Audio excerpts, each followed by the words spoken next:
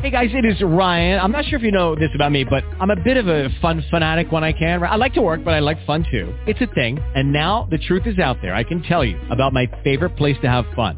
Chumba Casino. They have hundreds of social casino style games to choose from with new games released each week. You can play for free anytime, anywhere. And each day brings a new chance to collect daily bonuses. So join me in the fun. Sign up now at ChumbaCasino.com. No purchase necessary. VGW. Void where prohibited by law. See terms and conditions. 18+. Blog Talk Radio.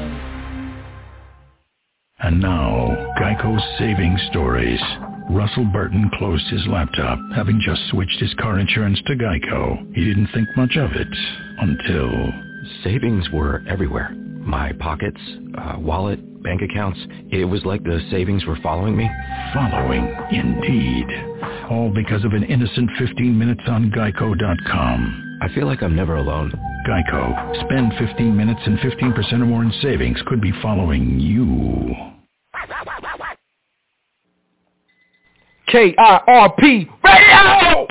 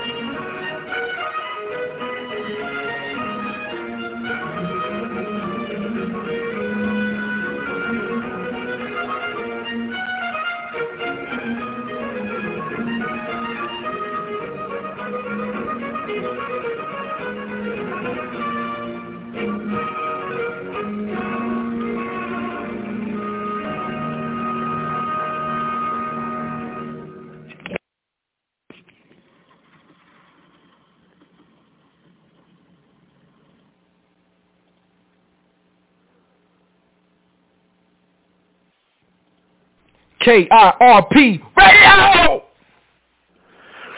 Good evening. You're listening to the KIRP Radio Show. It stands for Keeping It Real with Pudgy Miller. I am your guest host, Rocco P.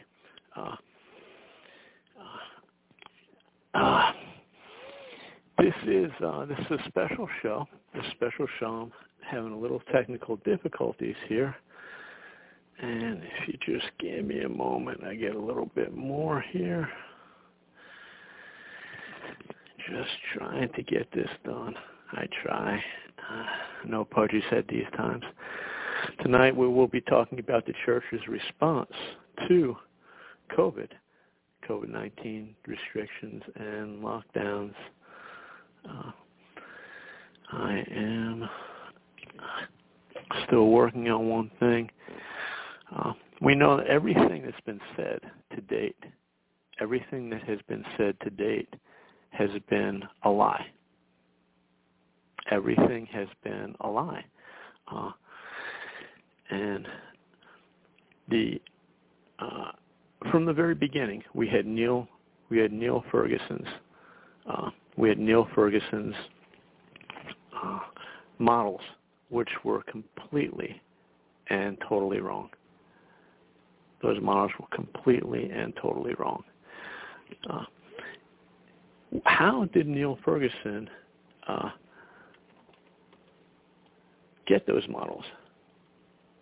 How did he get those models? We don't know. It was complete secret.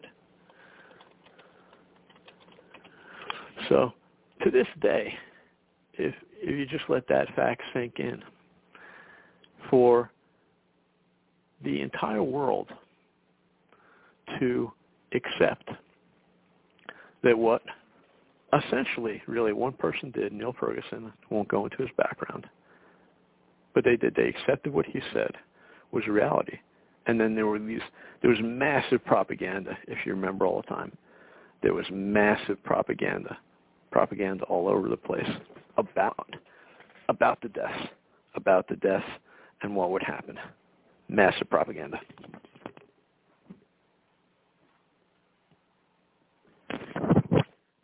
The entire world, really, in lockstep, and I would certainly say I believe it was coordinated. The entire world then adopted restrictions, harsh and severe restrictions, based upon essentially what one person in Great Britain said. They were predicting a massive amount of deaths and illnesses. The hospitals would be overrun.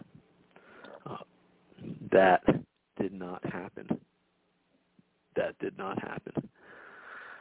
What did happen?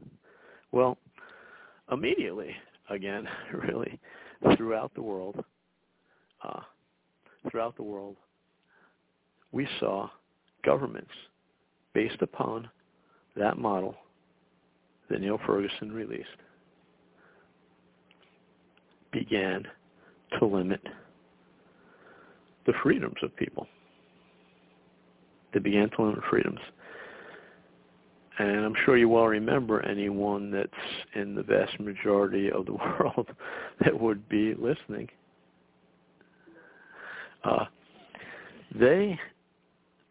They said certain people were considered non-essential workers.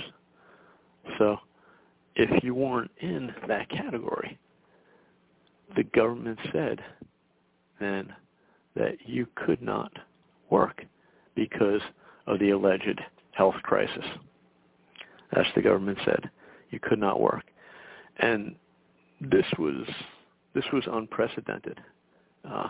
Obviously, there's been different types of illnesses in the past. There's been different types of illnesses before in the past. But when those illnesses that we've had in the past have occurred, there has never been a response that we saw with SARS-CoV-2, the virus that allegedly caused COVID-19. So when I say it's no exaggeration, essentially everything that we've been told about SARS-CoV-2 has been a lie. You might remember the massive amounts of effort that was spent on supposedly getting these ventilators. The ventilators would help people. When you look at the stats, ventilators were always a very risky procedure to use with someone that had respiratory illness. And what they found out when the ventilators then were used, the fatality rate was around 90%, and they stopped using ventilators. But they didn't report that widely in the news. But we had President Trump at the time saying he's using these executive powers to make companies build ventilators. We were told to use masks. First we were told by Dr. Fauci and others not to use masks. Then the script flipped and we were told you should use masks. You could do your own research, if you've listened to the show before, I've covered this. anyone who's an anesthesiologist would tell you viruses are far too small to give you any protection from a mask. They're far, far, far too small. Yet somehow science changed. And if you've heard any previous shows, what I've said early on, the masks was merely trained to get people to accept the vaccine. That's all the masks were. Compare the response of the governments all over the world, especially in the United States, to tuberculosis in the past. And Dr. Ron Paul, who is a medical doctor, pointed this out early on, well over a year ago. Tuberculosis is a highly infectious disease. And about 2 years ago, I think roughly 1 million people had died of tuberculosis worldwide. Yet in the United States, we have never, ever considered adopting these draconian restrictions that we did for SARS-CoV-2, the virus allegedly behind COVID-19.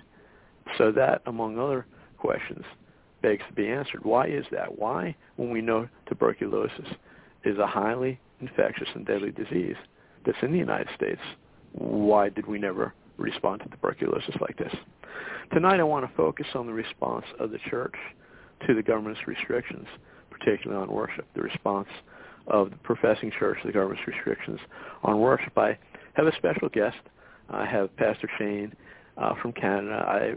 I asked him on because he's in the thick of the battle. And I'd like him to just introduce himself, and if you're there, Shane, share a little bit about your background, your current ministry, and then how these restrictions have affected your life in ministry in Canada. Yeah, well, born Canadian and trained stateside.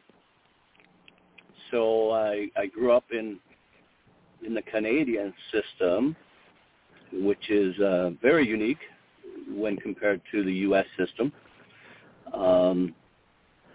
So we're not comparing apples with oranges, or apples to apples there.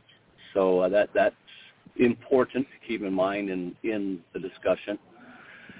As far as my background, I have finished 3 degrees in theology, pastoral theology, and theology proper, systematic theology. And I am a pastor of a independent fundamental Baptist church that is has been 98% non-compliant through this year of, and I'll use your term, draconian measures to deal with the COVID. I don't like to call it a crisis, a manufactured crisis at best. A pandemic. So, yeah. So I think if you talk to the general person on the street, there is a sense of nefarious underpinnings to this. You talk to the average believer, they suspect that there are something corrupt, even though they can't put the nail on it. There's something satanic, dark, and sinister, and to get the whole world to function in concert is quite an amazement. Quite an amazement for me, at least in my lifetime. I've never seen anything like it. No, I haven't either. I commented on that too before he came on, before he called in, that based upon Neil Ferguson's model, which was based upon secret calculations. To this day, we don't know how he came up with it. The entire world, so-called free world, which is less free now, China, Russia, everyone said, well, it's got to be true.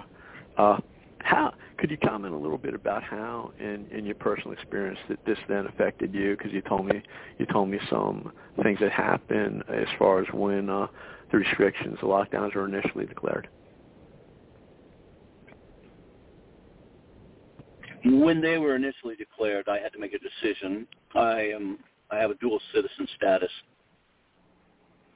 and I have a very unique circumstance. I live in the United States, and I shepherd a church in Canada. And so I am right on a international border. So with that, I had to make a decision which country I was going to, which draconian country I was going to come under and comply to. My wife and I prayed about it, and we felt that I had committed to shepherding that church. So the decision was made to go and minister on the Canadian side. And in doing so, that meant then I would have to initially quarantine for 2 weeks. And once I entered the country, I could not go back to the United States unless I wanted to quarantine for 2 weeks in the States and then quarantine 2 weeks. So that's 4 weeks of quarantine just to come and visit my family. So that extended out for 3 months. It was 3 months to living as a bachelor. And my wife, to this point, has not been able to enter and come into the church with me. So our church family, I'm one of those unique pastors who's separated from his wife and still qualified to be a pastor. That's separated for the right reasons, though. That's right. So that was the beginning. Now, did I understand correctly? I just want to clarify. I want to make sure I understood something you told me when we were speaking privately. What were your accommodations like then when you were on the Canadian side? For the quarantine, I was quarantined in the church building, which does not have shower facilities. And so I took a bed and rolled it up, put it in the church building, and did sponge baths for 2 weeks. But after that, I had a family whose house was empty because they were helping ailing parents, and I was able to live in that house for 3 months. Oh, that was a blessing. It was. I mean, the Lord worked out in the details. But just, there was definitely an adjustment period of dazed and confused and disbelief.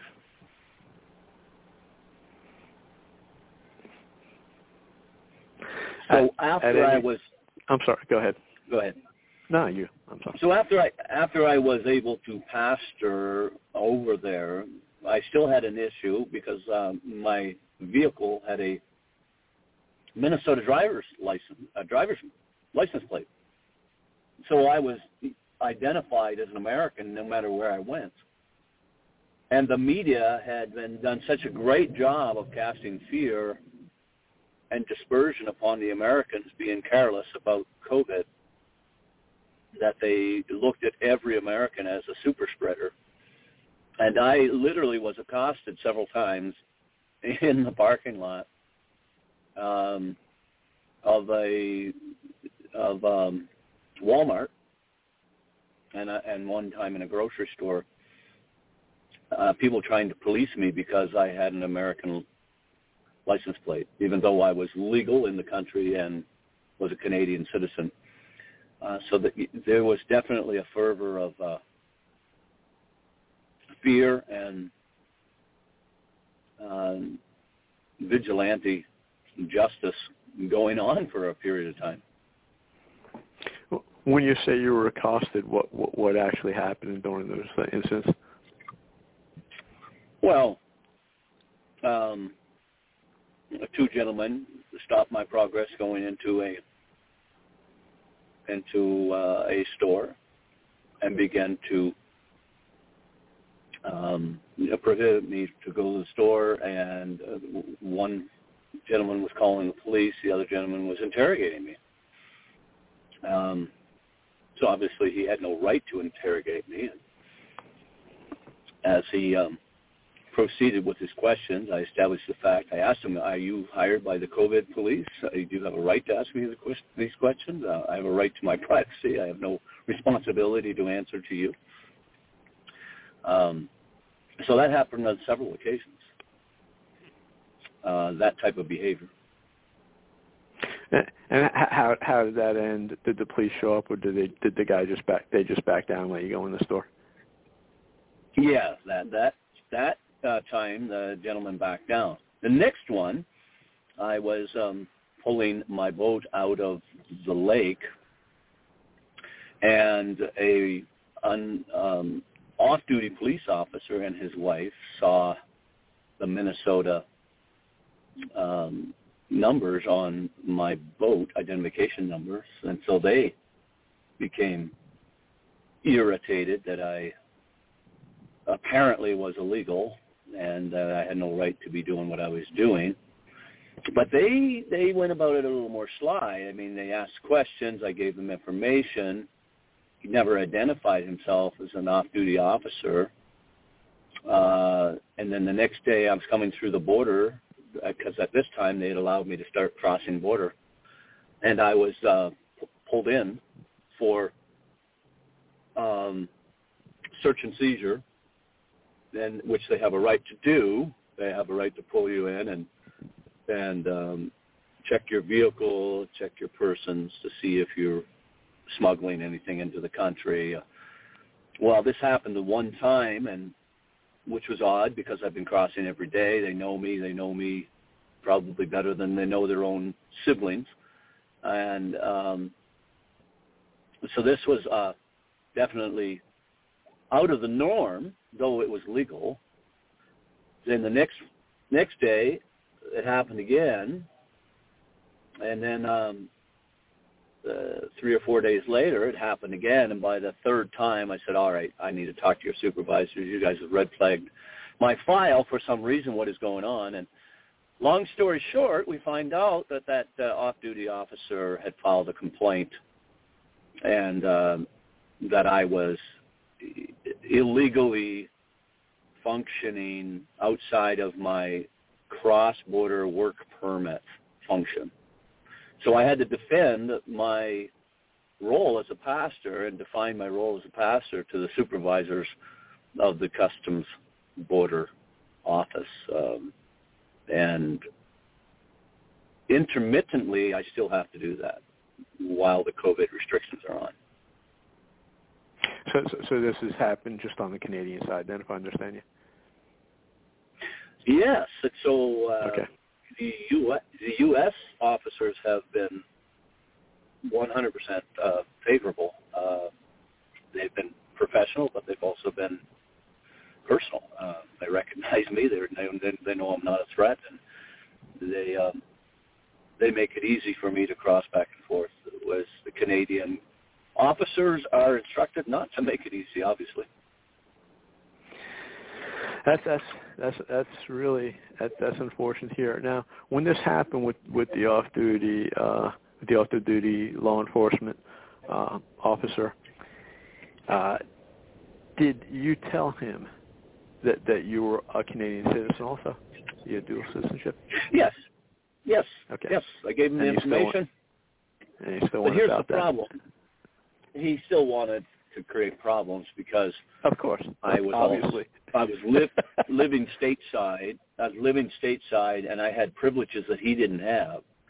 He couldn't go into the States as a police officer and visit family without 2 weeks quarantine. So I had special privileges, and I was exercising those special privileges, and I believe it was just the green monster of envy. And so he was going to make sure he challenged me on those privileges. Yeah, you're in that you're in that context. You're probably right. It's sad when stuff like this happens because, like you said, the people, these people know you, and you could demonstrate you play by the rules. You're dual citizen. You had the authorization. But what you said is really, really telling because what's happened. That they've told all of us that travel is now a privilege. When you talk about, this is, I don't want to go down this rabbit hole, but just a little fact.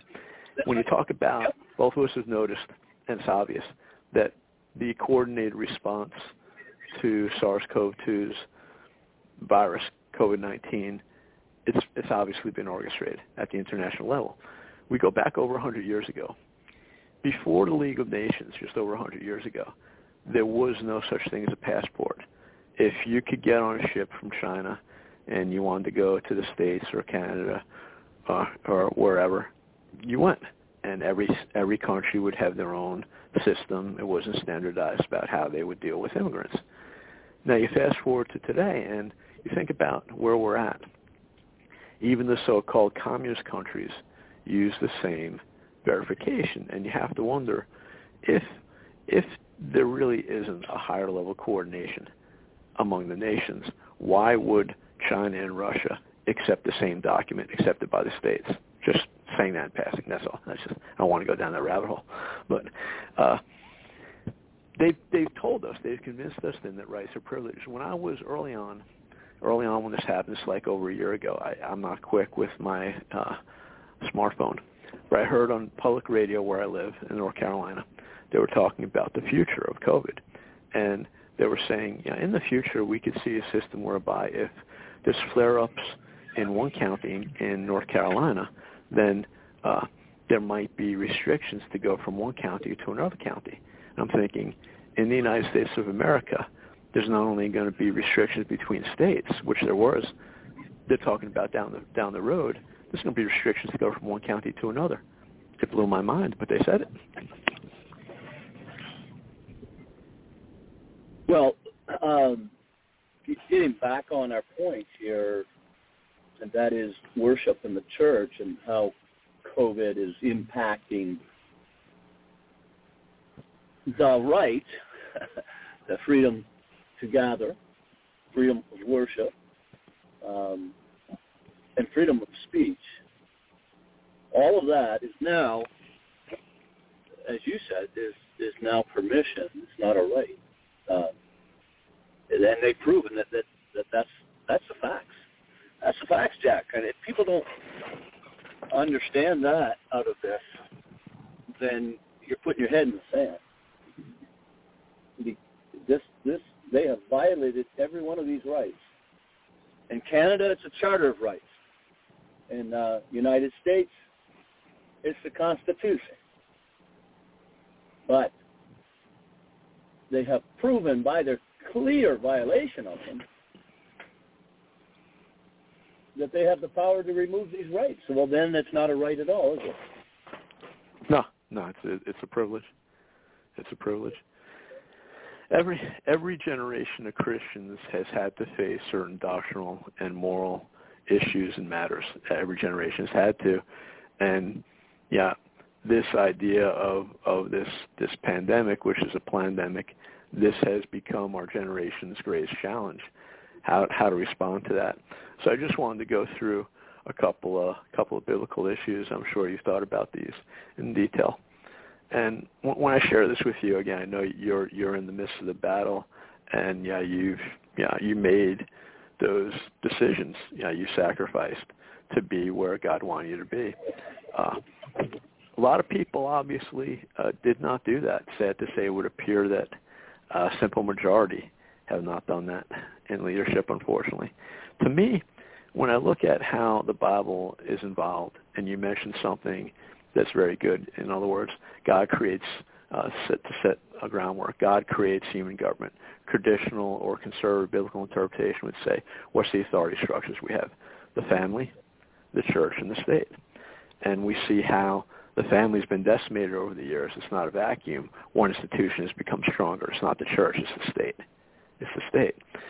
So I'm not saying, I don't believe you would say that the government doesn't have any authority. That wouldn't be biblical. However, I think what you're saying, certainly, what I think you're saying is that God created human government, but there's limits on the authority of that government. When I talk with a lot of Christians, it appears that they've really adopted the position. You go into Romans 13, and they basically have, without saying this, they act as if whatever the government says they have to do. And I just try and get him to think and say, okay, brother, let's look at it this way. You have a wife. Yeah. And you say, yes. Okay.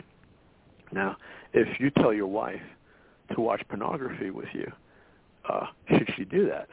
Say, oh, well, no. If you told your wife to have an abortion, should she do that? No. Okay, so you are her head. You're her authority. That's legitimate. But there are limits if you tell her to do something wrong. Yes. So here we are. Secular government was established by God, and now the government's telling us we can't meet for worship, and the church, by definition, is the ecclesia, is an assembly. But we're supposed to do that.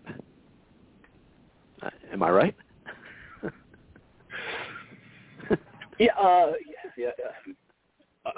Argued well, presented well. I agree 100% in your declaration. I think we have to qualify the application. That's all. Of course, absolutely. And the application is going to appear. Well, the application is going to be different in China than it is United States, than it is the stands, than it is Turkey, than it is Russia, than it is Canada. But the principle is clearly, render unto Caesar things that are Caesar's, render unto God things that are God. It's very clear that the church needs to understand that it has absolutely no right to violate God's commands. But because the society is adulterous and the church is Laodicean, and I'm saying, when I say the church, I'm saying the church as a whole in North America. Right. Then they've adopted a new hermeneutic. And the new hermeneutic allows them to manipulate the text to be culturally relevant, and being culturally relevant trumps literal interpretation of the text. And that's going on, and many of the churches can't even articulate what's going on. But you look at woke. What are churches doing even considering woke within the church? Social justice within the church. I know that. I don't. Right, of course. I don't want to get distracted from what we're saying. Go ahead. So my connecting the dots is you have leadership that can very comfortably manipulate the text with a clear conscience and move forward. Now you got the other extreme. You have those who, through a strained hermeneutic, and put more weight that can bear on, do not forsake the assembling of yourselves together, as a manner is, and so much more as you see the day approaching. That text really doesn't say how many times you have to gather. It's not talking about, it doesn't give the exact instruction on the gathering. It is, you can't have an attitude of negligence towards the gathering. And I think we can all argue, we can all stand. I can't imagine any pastor looking back in this last year that wouldn't say COVID has been a tool for the Christian community to neglect the priority of the assembly. I think that's that has been neglected by the majority of the church, has it not? It has, but I just nuance a couple of things. To supplement what you're saying and give you some clarity as far as what I'm seeing in my neck of the woods. The government clearly had an agenda, and it's just like me. I mean, I'm working at home. At first I didn't like it, now I do. But that's not a moral issue. In other words, working at home, I'm doing the same work, unless my work was wrong. I mean, immoral is not. The idea that's been communicated to the church has been, you could just go to church online, and it's the same thing. I was sharing with a brother, a sharp young man who's trained for the ministry, And he was telling me that, the church we were in at the time, I've since departed, he said, well, they should have baptisms online. I said, brother, you can't do that. It's not going to be biblical. You can't be alone with 5 people in the church. I mean, our church is around 400. You can't have that on video that someone gets baptized and think that the other people. It's a public thing. It's a public thing. Right. And obviously, he didn't argue you can't do communion. So, these are the ordinances. And again, your point might be it doesn't say how often we're supposed to break bread. I'd like to do it once a week. The church I'm in does it once a week. I like that, but that's not. I wouldn't die over that. But the point is, you can't do it at all if you're not meeting. So, a lot of the churches you can't do it at all, Rocco, if you're in compliance even when you do meet, because that's spreading COVID. Absolutely. Because you stole my thunder. You stole my thunder. The church I left was requiring everyone to enter the same set of doors, practice social distancing so there'd be no fellowship. Everyone had to have the temperature taken. They were sitting in alternating rows, and there was no singing initially. And they had, you might have heard. Yeah, go ahead. Can I share? Here is what I told our people, and I believe this is a biblical thing to do. Number one, I am not an extension arm of the government. Baptists believe in separation of church and state. No, they used to. I am not. Well, I mean, we historically, do. You and I do. Yeah. So, I said I refuse to be an extension arm of the government, and you are all adults. Amen. You make up your own mind which COVID you're going to comply with and what not. And when you come to worship, if you need to wear a mask, that's your business. You don't want to touch somebody, that's your business. You want to hug somebody and kiss somebody, that's your business. I am not going to interrupt worship with a imposed rubric on the church that has nothing to do with the church. So I told them, and then the other thing I told them was this, and you need to man up. If we get caught, and don't expect the church to pay your fine. You are the church. You pay your fine. You chose with conviction to come, and I think you chose the right thing. But then don't expect bailout when you get charged for violating COVID.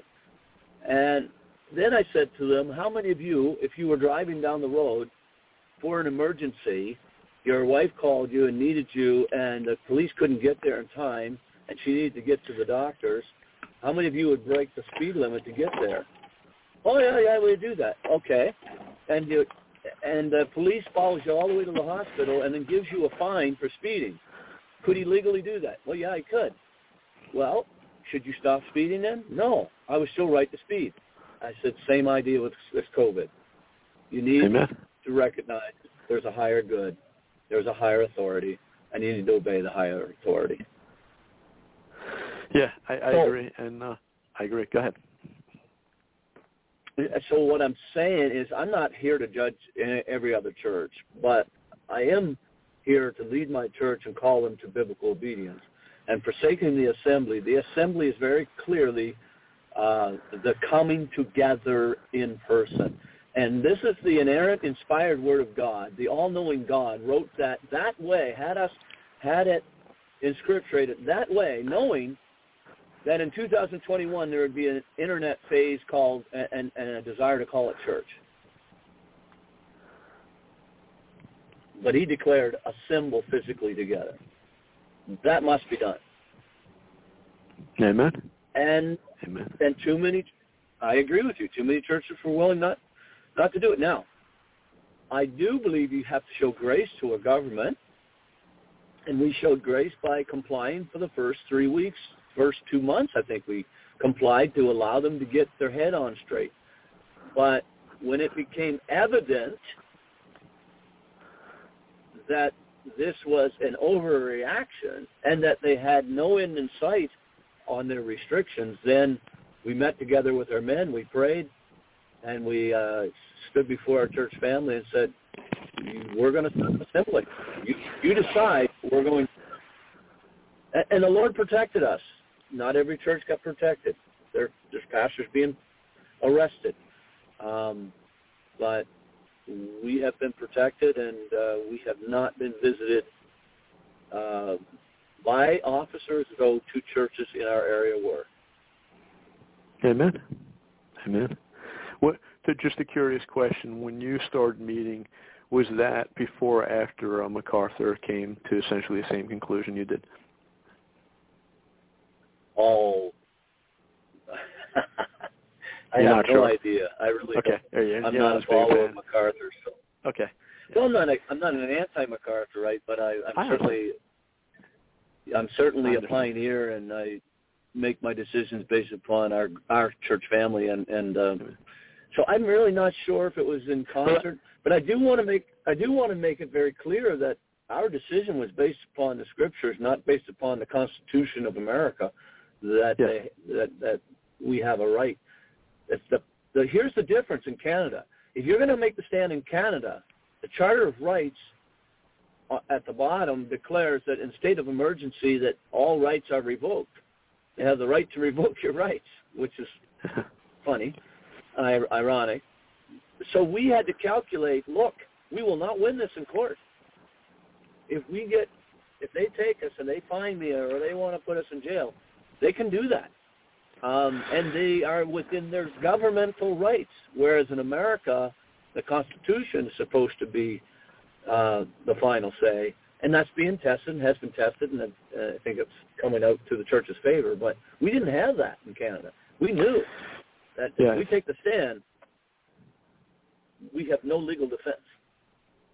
I hear you. I think with a lot, I don't want to misspeak, I think with a lot of the court things, even on the Canadian side of the border, I know it could be different in provinces that come down to, how they view it, even though is the I think what a lot of it comes down to is the emergency powers legitimate if they do it, and then was it more restrictive? But I hear you. In the States, the way it's happened legally, I don't want to go down this rabbit trail, but after 9/11, you might remember there was some anthrax sent to a couple of schools. Do you remember that way back?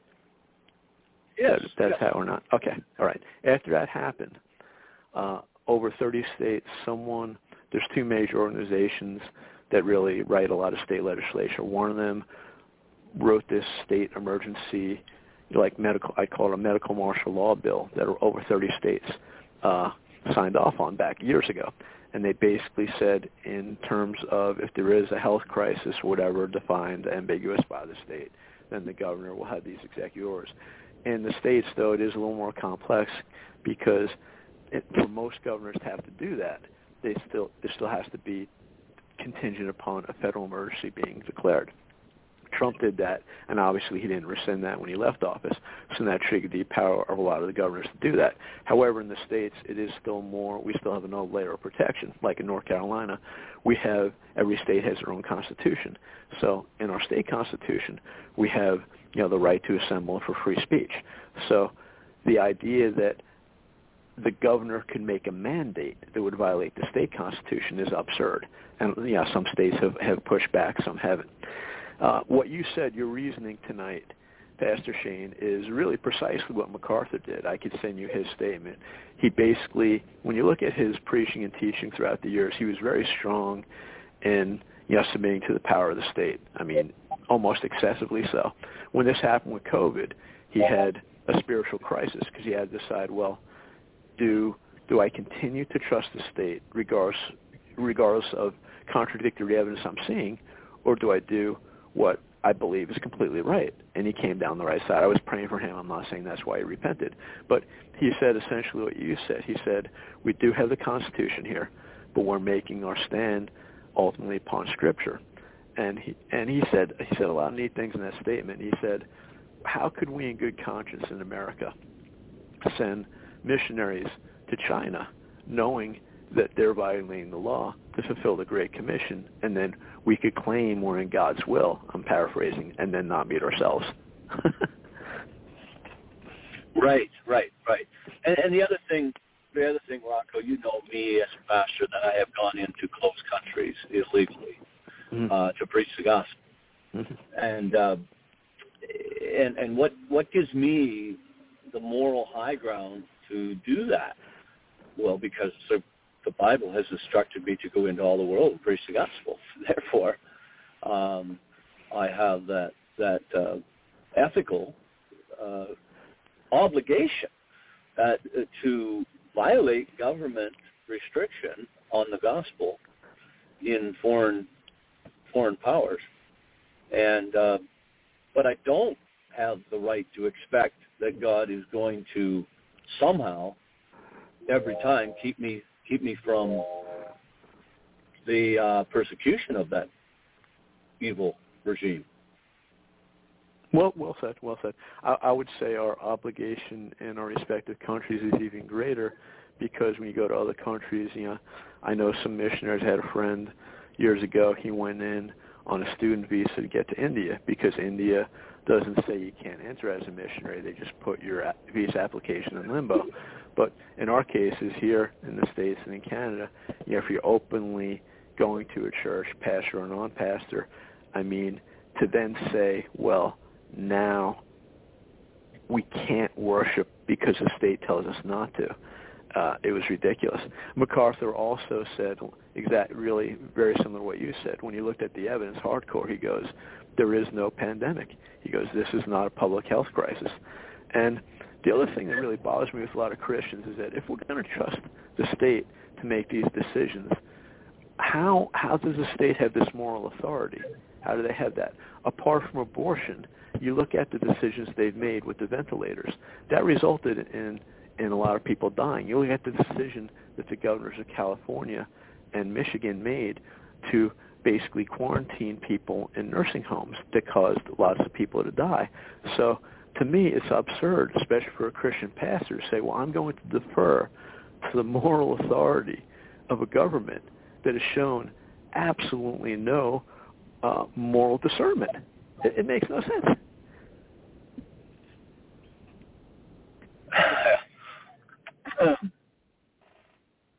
Well, I think the pastors need to stay in their wheelhouse, and I guess my point being is, I don't care what government decides. I have my mandates, and I will thank God that I have the freedom without consequence for as long as it lasts. But I don't test the waters of government before I make any decisions for spiritual leadership in the church. And it seems like, I think that's your frustration, it seems like that's what some of our Christian leaders did. They became pragmatic to the Word of God. Absolutely. As the pressures of government came down upon them. But again, the illustration of the church, and I'm no longer in for these reasons and others, they followed whatever the CDC said. And so just check out the CDC, what they say about transgender. See how moral they are. Yet all of a sudden, when it comes to this imaginary, if not highly exaggerated virus, then all of a sudden they have the moral integrity. They have the wisdom. It's very, very sad. It's terribly sad. A few biblical principles just wanted to share with you, see what you have to think. When you look at quarantine in the Bible, Old Testament principle, only the sick were quarantined, never the healthy. This was a historical aberration where they said, no, the healthy have to be quarantined. It made no sense. Made absolutely no sense. No. I mean, but let's get back to government, church, and that incredible balance that we have to manage. The way I like to process it is, if I were in a total communist regime, I truly believe this, that bad governance is better than no governance because that's how God sets it up. I agree. I agree. And so we are moving. We've had the luxury of okay governance, and COVID should be alarming to every pastor out there because I don't think we're going to have that luxury anymore. I think we're going to have bad governance towards Christianity from this point forward. I really do. I think it's going to be I don't know if it's going to be a slow spiral down or. Well, let me interject. I think you're right for this reason, because the government has seen that Christian leaders have been cowards and have capitulated. The nature of government and the sinful nature of man will be they will continue to push for more and more and more and more. If the majority of the church had stood up, it would have been far better, but they didn't. So, of course, the government's going to try and test their resolve again, of course. Yeah, so you and I are not liberation theologists. We don't believe in liberation theology. We don't believe that we're here to reform this society for the entrance of the Messiah. We don't believe we're to moralize society. We're to give them the gospel. We believe that we're sojourners, that we're pilgrims. You know, we don't have our tent poles down. We're not staked into this world. And what I am fearful of is there have been a lot of decisions made on the basis of citizenry on this earth rather than citizenry in heaven. Or dare I say, fear of man more than fear of God? Which I would, which would imply there's a whole lot more investment in citizenship on earth than in heaven. And who cares if I lose? Who cares if by obedience I lose my $2 million building? I mean, if by obedience, should we be doing a cost-benefit analysis on obedience now? Amen. Preach it. I think it's being done. Now, it's not as cut and dry as, it's easy to talk about, the theory of and take certain case studies and, manipulate it to our favor and whatnot.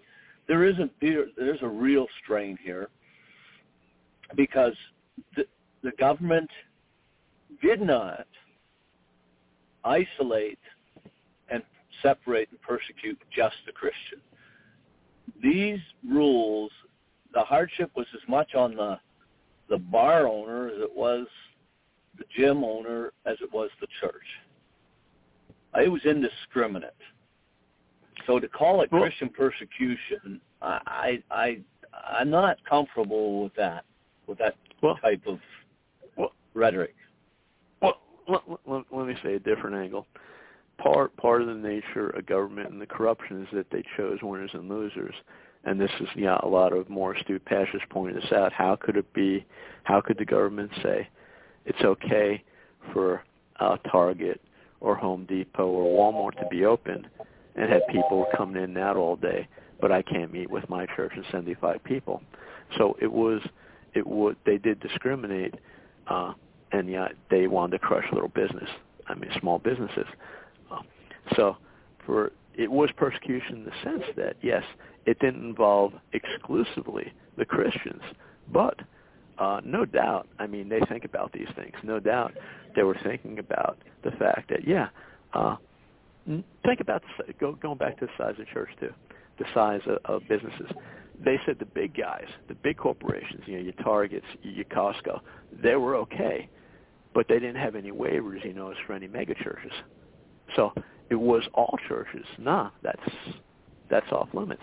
So it wasn't focused persecution, but anytime the state infringes upon our rights, even if it involves the rights of others, it is a form of persecution. And I'd also say, it leads to a point I wanted to ask you about or mention from the Bible. A lot of Christians seem to have missed the fact that God created work before sin entered the world. So then God created human government after sin occurred. So for then God's institution of human government to say, no, we're in a position to say some of you can't work, is completely wicked. Completely wicked. Absolutely. Absolutely. Look, I mean, I was all over that and telling our people, you have a mandate to provide for your family. You have a mandate from God. If you will not work, you should not eat. The government is not to be your provider. And, and if you have to work in violation of the law, you feel free to do so because God has given you that right and responsibility to go and do so. And let me just give you a background story on that and why I have such conviction in that area. There were when I grew up in the area I grew up with, we were commercial fishermen, and the fisheries came down hard on quotas and stuff that were basically starving out fishermen, and the fishermen clearly recognized, look, this is an overstep and of my responsibility, and I will go and I will provide for my family, and they did. They were being chased around by fisheries officers and whatnot, and felt absolutely justified in doing so because they were providing for their families. And there's a practical, and this was secular. Some were Christian fishermen and some were not. But even the basic image of God bearing in the unregenerate recognizes, hey, it's my responsibility to provide for my own, and the government has no right to intervene in that. And it was an incredible government overreach in that aspect. And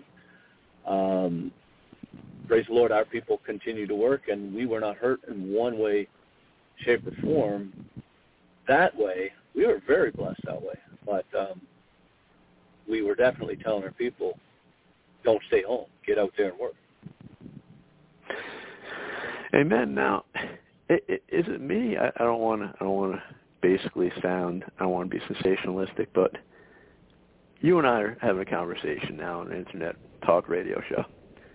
How many national Christian leaders basically just said what you and I just said?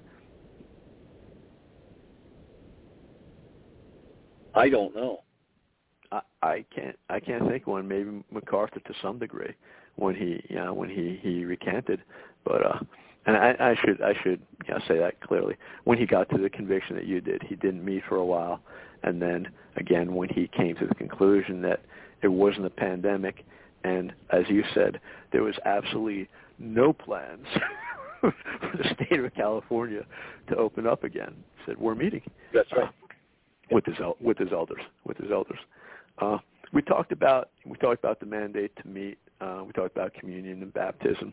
Do we see any instance in the New Testament where something would happen where believers were told not to assemble as a local church?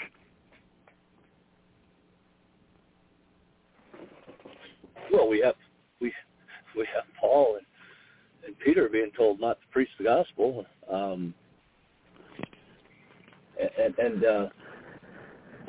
they didn't hesitate on their answer, did they? No, we should obey God rather than man, and most conservative evangelicals, fundamentalists know that verses, but they had a problem applying it into the situation. It's fascinating, again, just reading through the New Testament, and we see in 1 Corinthians 7, I'll read a few verses, 26 to 28a, we see this. I suppose, therefore, that this is good because of the present distress. We're not sure what that was. I suppose, therefore, that this is good because of the present distress, that is good for a man to remain as he is. Are you bound to a wife? Do not seek to be loosed. Are you loosed from a wife? Do not seek a wife. But even if you do marry, you have not sinned. There, Paul seems to be saying that in that situation then in Corinth at the time, there was this distress, and he was saying, yeah, it might be good if you don't get married for the time being. But he never said, fascinating, wherever that distress was, he never said, you really shouldn't meet together. You really shouldn't meet together for corporate worship. Yeah. Now, I'll give you an incident, and now we're dealing with Old Testament economy, New Testament economy, and you and I would claim to be dispensationalists. But as you go to Ezra, and you've got Darius coming, and you got the government powers jealous of Ezra rebuilding the temple, and he gets it shut down. Darius shuts it down, and then there's an appeal process, and Darius goes back into the archives and finds that no, they were given under Artaxerxes the right and command to rebuild the temple under the expense of Artaxerxes, and so they began to rebuild. So there you have an interesting working with the government, delayed for a period of time, and then going back to rebuild. You have disruption of the church throughout. You have Daniel, again, who's not able to assemble because he's been captured and taken into a foreign country, but he's still maintaining his which is an amazing thing, these individual dispersed believers, Jewish believers who are maintaining their fellowship with God without the law, from memory, the grace of God through all of that. So we do have Old Testament cases where it was, but here's the difference, where it was taken out of their hands, and they had no control over those circumstances.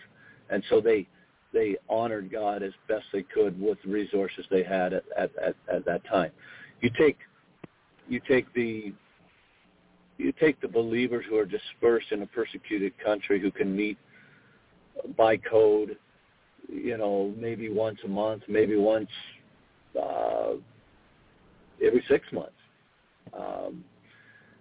But the desire is to meet, and these are extreme scenarios and extreme situations, but they're real situations that I know of personally.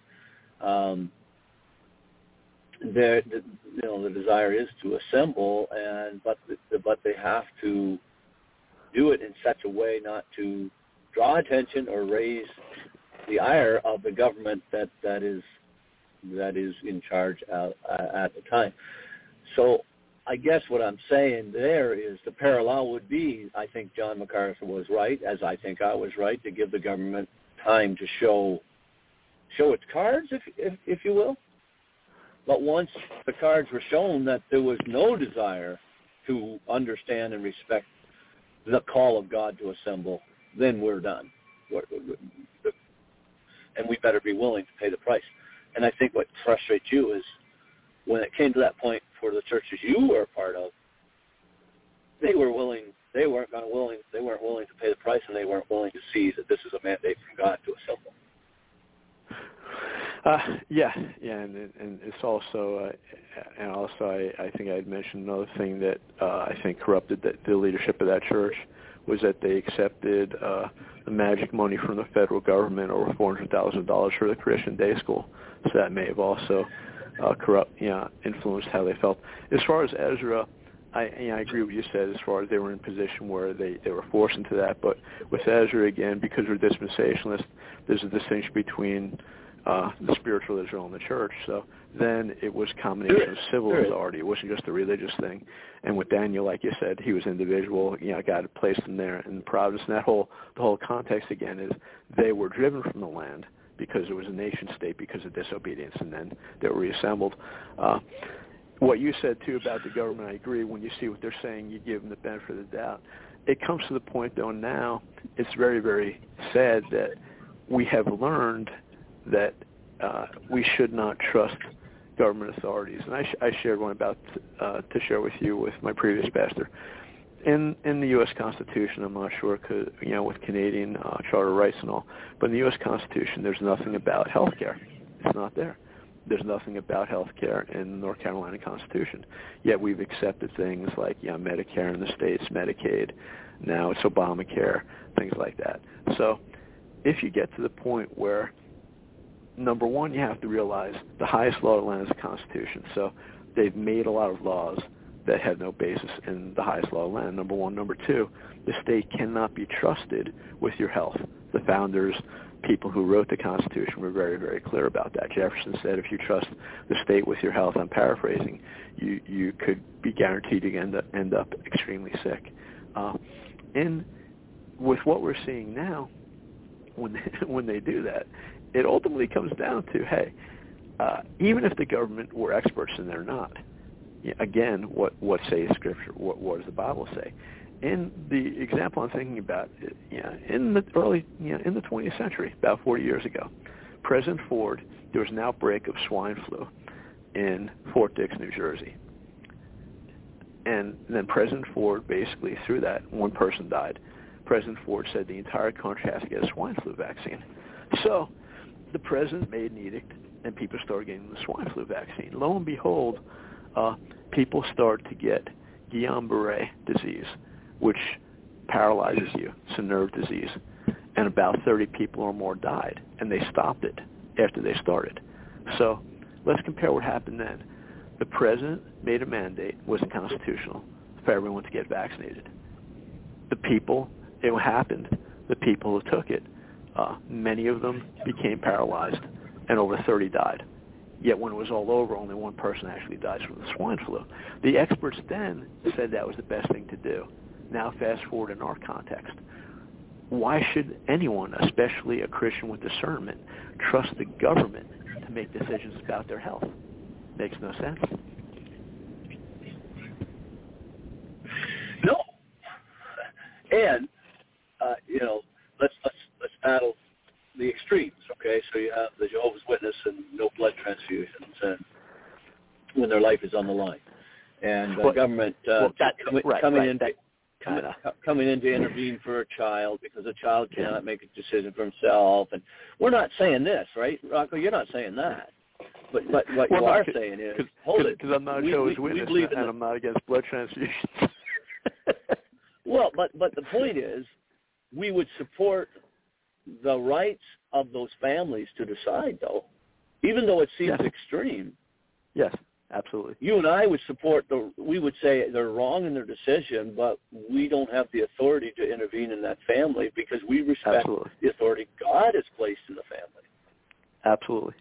Government now wants to usurp. The government wants to usurp that authority of the family, and like you said, I think you said astutely in your opening that when the family is decimated as it is in North America, it creates a void, a vacuum, a power vacuum, and it's certainly not the church that's going to suck that and absorb that. It's definitely the government, and the families are giving it over. I mean, happy to give it over. I mean, Biden coming in and wants to take your kid and 2 years old now, and they're fighting for the opportunity to do it. Families are doing. I mean, I'll tell you what, that's a rabbit hole I could go down, and I'm a little frustrated about. Yeah.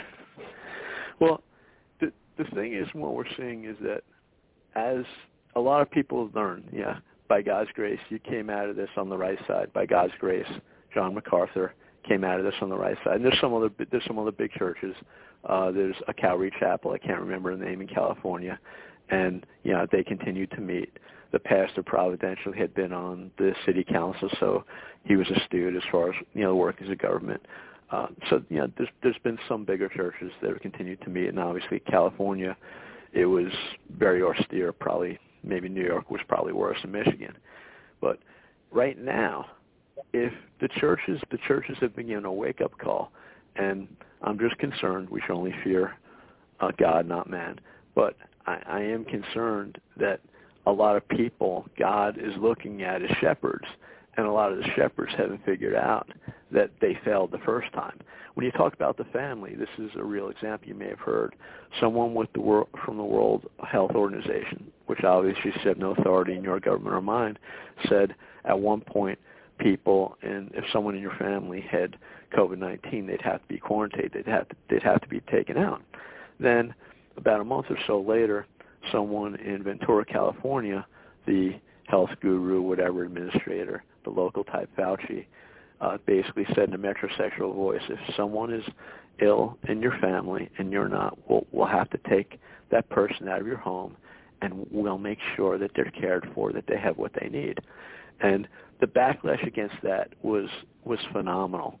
And then immediately, within a week or so, the guy said, I really didn't say what I said. I really didn't say that. But the point is, down the road, I'm not a prophet nor the son of a prophet. Down the road, we are going to see more austere measures, and they're going to forcibly want to quarantine people, and they're going to want to take people out of their homes. And if these pastors now have basically just said, look, whatever the government says, that's what I'm going to obey. Are they going to obey it when children are getting ripped out of their homes? I'd like to think. I will say, I have interviewed some of these pastors. I've interviewed some of these pastors who have made different decisions than myself.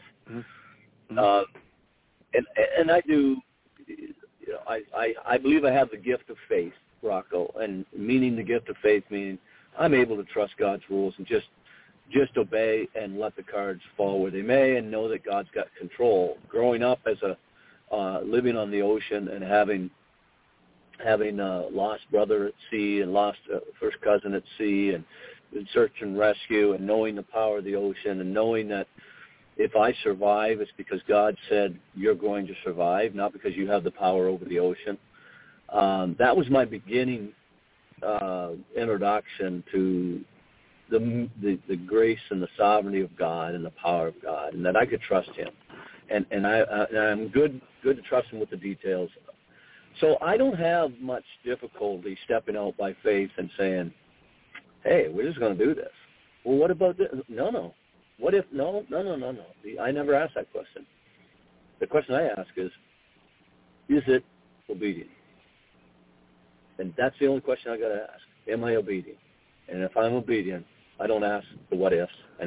But some of these guys, as they looked at it, they were like, yeah, they're kind of on the line. They kind of haven't violated the forsaking the assembly because they're still allowing us to assemble, in 10 and 15, and then we can be creative, and we'll have a 10 pod here and a 10 pod there and a 10 pod there, and we will bring them physically and whatnot, and they tried to comply, and they feel that they were in compliance. I can't answer to their conscience, but I do know that every one of those guys were saying, look, if they say that we cannot assemble at all, we're just not going to.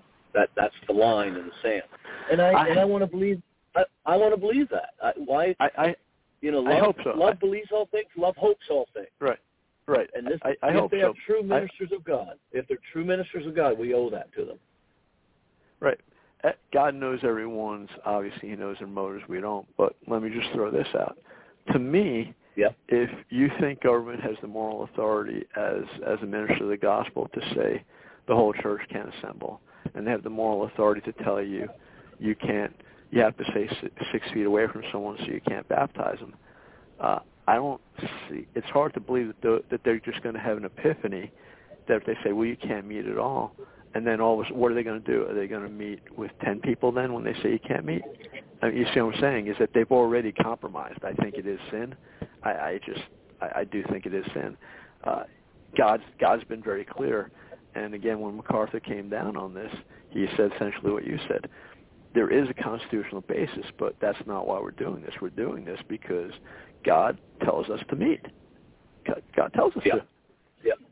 Yep. Not you part would agree. Of the church. You would agree that not part of the church. You would agree that.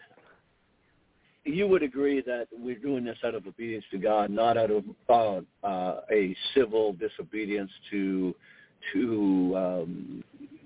keep the purity of the United States Constitution and to keep the country of the United States, to honor the blood of the fallen soldiers, and a lot of high and patriotic reasons that we could be pushing this, but I don't think they're our biblical.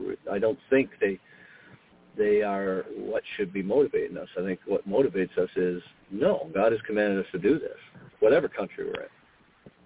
Absolutely, that's the highest motivation. But because we are blessed with these liberties that are documented, they should be used. Paul used his advantage as a Roman citizen, I believe, in Philippi, and a lot of people ignore that. I mean, they wanted to leave quietly. He says, no, No, you beat me, and I was a Roman citizen, That's right. and they were terrified. I'm sure you know the background. What I'm about to say, they were terrified because the Rome could have come in and destroyed that colony. A Roman citizen had a lot more citizens than a citizen of Canada or the States, I'll tell you that. Yeah, and that's a wonderful matrix or whatever you'd like to title it. I don't think that was just descriptive. I think it was prescriptive on how we have the right to use government laws to defend our call to continue in the church. And taking the government to court, go for it. Absolutely. In Canada, there's it's happening, but the problem is these Canadian pastors interpreted it as they had these rights, and they are not rights. They're it's permission. It's permits. It's not rights, and that's sad. And I wish it were. I wish they were inalienable rights, but that's not the case. And I don't know of a case yet in Canada that has ruled in favor of the church or the pastors. What happened with that Polish pastor? Because he was freed. Is that still pending? Because I know he was arrested and he was freed. Okay. Yeah, that's still pending. But I did hear that Pastor Coates lost his court case, and so he'll have to pay fines. That's the Reformed Baptist guy, right? I think. That's the graduate of Grace Theological Seminary in MacArthur. Oh, him. Okay. Yeah. Okay. Yep. That one. Yep. All right. So he lost his case, and now he has to fight to get his building back because they confiscated his building too. So there's the other thing. It's like, well, we got these buildings and we got all this money invested in these buildings, and this is God's church, and it's God's church. And when they're saying it's God's church, they're thinking it's God's building. It's like, no. God's church is the people, and you better be willing to let your buildings go in order to be obedient to Christ, because this whole attachment to the material investments, well, it's biblical stewardship to Jesus, we got to hang on. You better hold it loosely and be willing to let it burn, because the right to assemble is God ordained and God commanded. That may be we're assembling in the trees somewhere. Right. The fighting for the buildings, we shouldn't be putting our hopes on that. And I truly believe it's going to get there for some of us.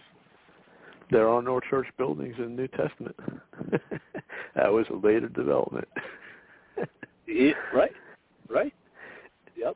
And my friends in Kazakhstan and Turkmenistan and whatnot, they're meeting in fields and they're meeting in undisclosed places. It's like guerrilla warfare. They're very strong because they can adjust to every circumstance. We may get there. We may. I don't want to be overly critical, but if the majority of pastors in the States and Canada just refuse to obey, the churches would be so much stronger, and I think a lot of the governments would back down because there's just too many people. There's too many churches to harass. But when the majority do go along and capitulate to the tyranny, it's very easy to then pick off those people. It's like whack-a-mole. It's easy to see. Yeah. But if the majority were standing up, very, very hard to suppress them all. Very hard. I agree with that, but I also, that's idealistic and that's wishful thinking, obviously, because we're looking in the rearview mirror and it didn't happen. No, it did not. But what, I would love to have an opportunity to see churches, pastors get together. And I've said this. I said this from the beginning. The time, it's too late to fight in the courts now. Everybody is running in panic mode. The time to secure these rights is after the crisis, and now you better spend a whole lot of time in legislative efforts. The church now needs to unite and learn from what took place and work hard and unite together to make sure it never happens again. I think they can be proactive about this. I think they can learn from it. But like you said, if they don't admit they've done anything wrong, they're not going to learn from it, are they? No. And like I say, I don't want to be, harsher brethren who are ministering in the field, but I just, to me, I don't want to oversimplify it, but if you're not going to stand now, if you're going to believe, if you interpret the Bible that the government says only 10% could come together and you think that's pleasing in God's sight, I just don't see a stand being taken if they say you can't meet it all. I don't see it happening. I hope I'm wrong. I understand.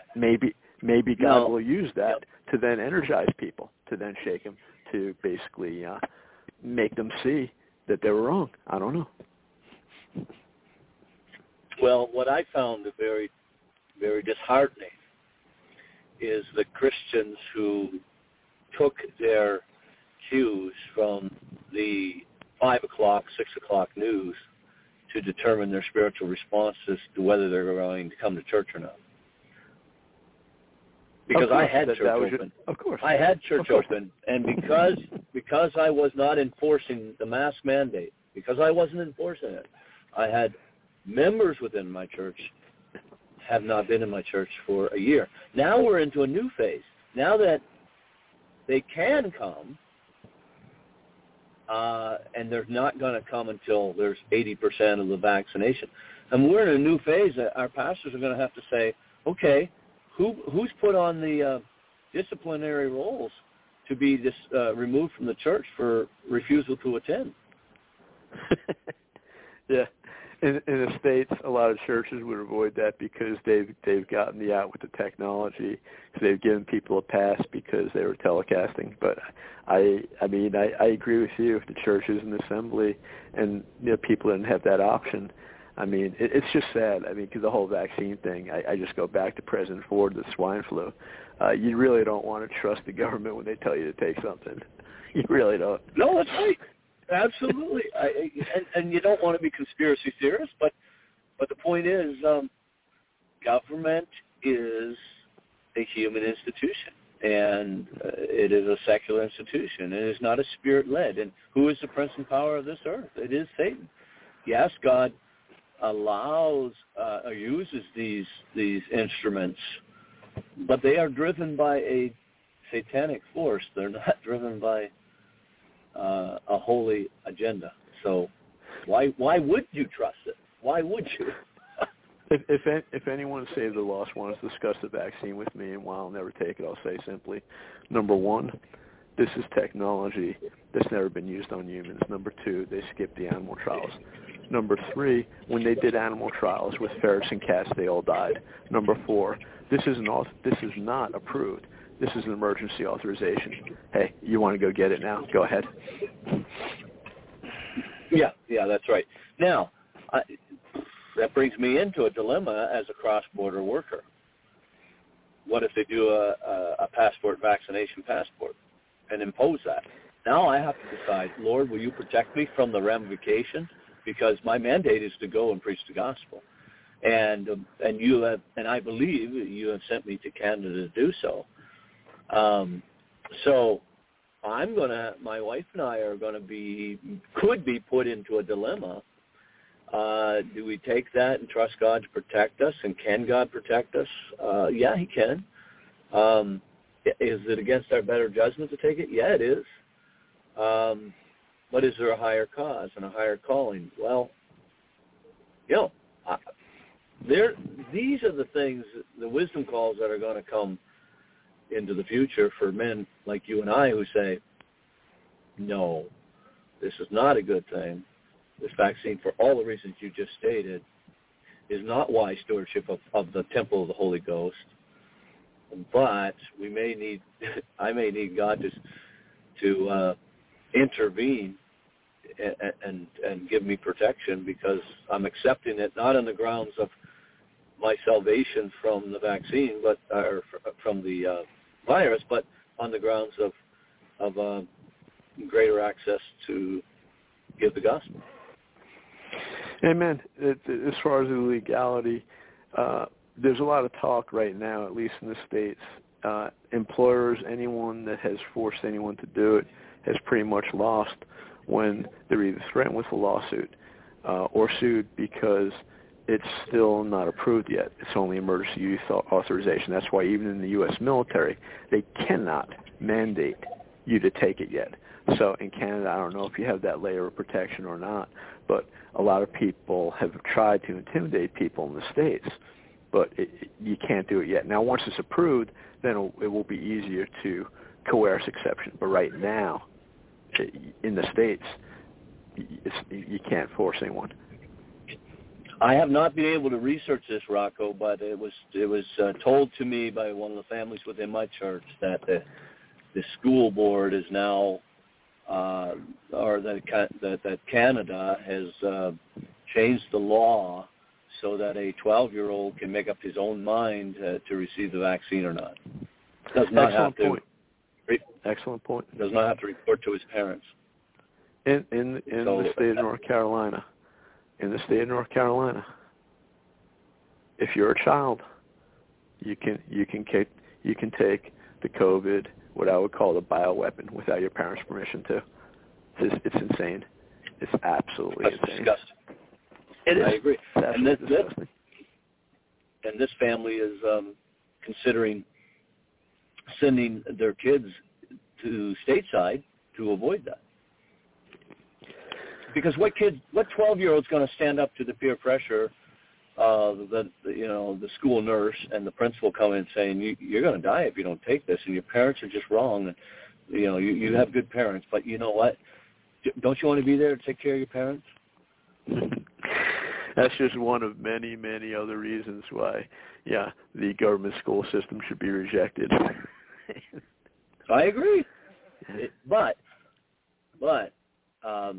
we've had Christians living in much, much more dire governments than this, and we are overcomers, and the Lord will give us wisdom, and we will overcome. Praise God for that. I'm a grandfather now, and I look through the eyes of my grandsons and granddaughter.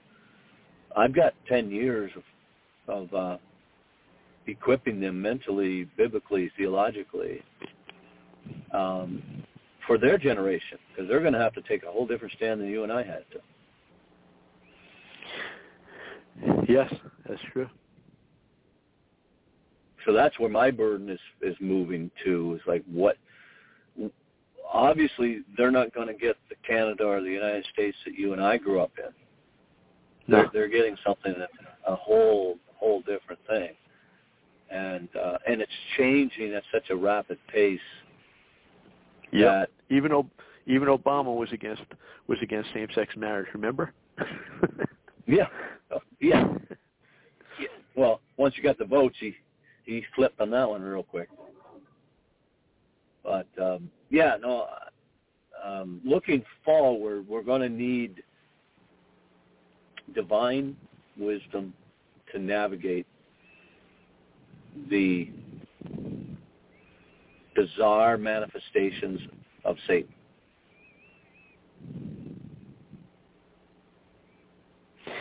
Amen.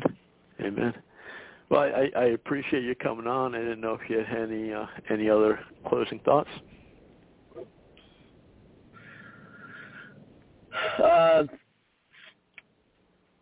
No, I don't. I'm heavy burden for the sheep within the church, and we're going to be having a shepherd's camp here in 2 weeks. So, that's just strictly Canadian, limited to Canadian pastors because I can't have the U.S. pastors up. And it's going to be an interesting week as we sit there and pray and walk through the very things you're talking about, and hoping we will covenant to obedience no matter the cost, and we will be praying for our brothers to the south, that's for sure. So I appreciate the opportunity to visit. Pray for us, please, in Canada. Absolutely. I appreciate you coming on. I will pray for you, and I hope that will be a profitable discussion and profitable fellowship. I said before, I'll say it again, I'm not a prophet nor a son of a prophet, but I anticipate lockdowns are going to come back in the States with a vengeance in cold and flu season. I hope I'm wrong, but we will see. I understand where you're coming from, and they've already padded or stacked the deck in their favor, Rocco, by saying the variants are coming. How many different variants are there going to be? Tell you what, the lust of power, once you get it, you don't want to let it go. Yeah. I'll say one more thing along those lines before we wrap it up.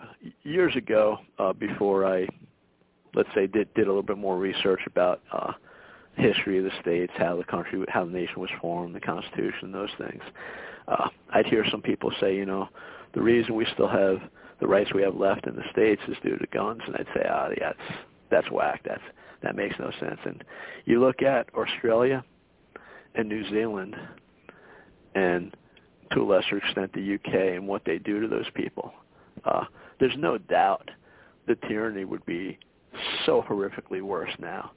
There's some respect to the people because they know there's easily over 100 million guns in this country. And they know if they push so hard, it's not going to end well. So they have to be far more careful. And I'm glad I'm in a country that's armed. Well, and I'm going to give you this insight as just practical, personal testimony. It's like I'm in the twilight zone because stateside I have 4 guns. I have a permit to carry, and I do carry. And I carry proudly to defend my family. Amen. Anybody wants to kill me, and that's fine. But I have a stewardship responsibility to my wife, my children, my grandchildren. And when I walk around into a major city with them, I don't have a problem carrying. But as I cross the border, and I did once cross the border with my handgun in the seat, and do you have anything to declare? And I'm like, I'm sorry. I got my handgun, and I got a permit to carry, and I just forgot it was in the truck. And they gave me a large tongue lashing and sent me back to the States. But they didn't confiscate it. No, because I declared That's it. Good. Oh, good. Yeah, Excellent. Yeah, they're Excellent. good enough to send me back, and I was all legal in the American context, so they just sent me back, which was what a blessing, because I didn't want to lose that. But I say that to say I am faced with that, that contrast every day, and let me tell you, you definitely you are blessed because of the Second Amendment, and that it does restrain evil. It just does. There's no doubt. There's no doubt in my mind. Well, thanks again, Pastor Shane. I appreciate your ministry, appreciate your testimony. Thanks for coming on. I will pray for you, and if you want to, we will do this again. Excellent. Well, let's keep in touch. Have a good night. Thank you. Thank you. Bye for now. Bye.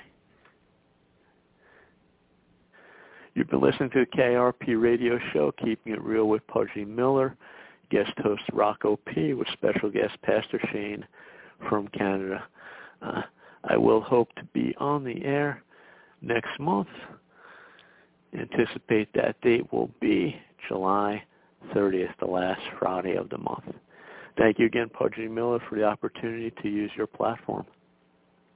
KRP Radio!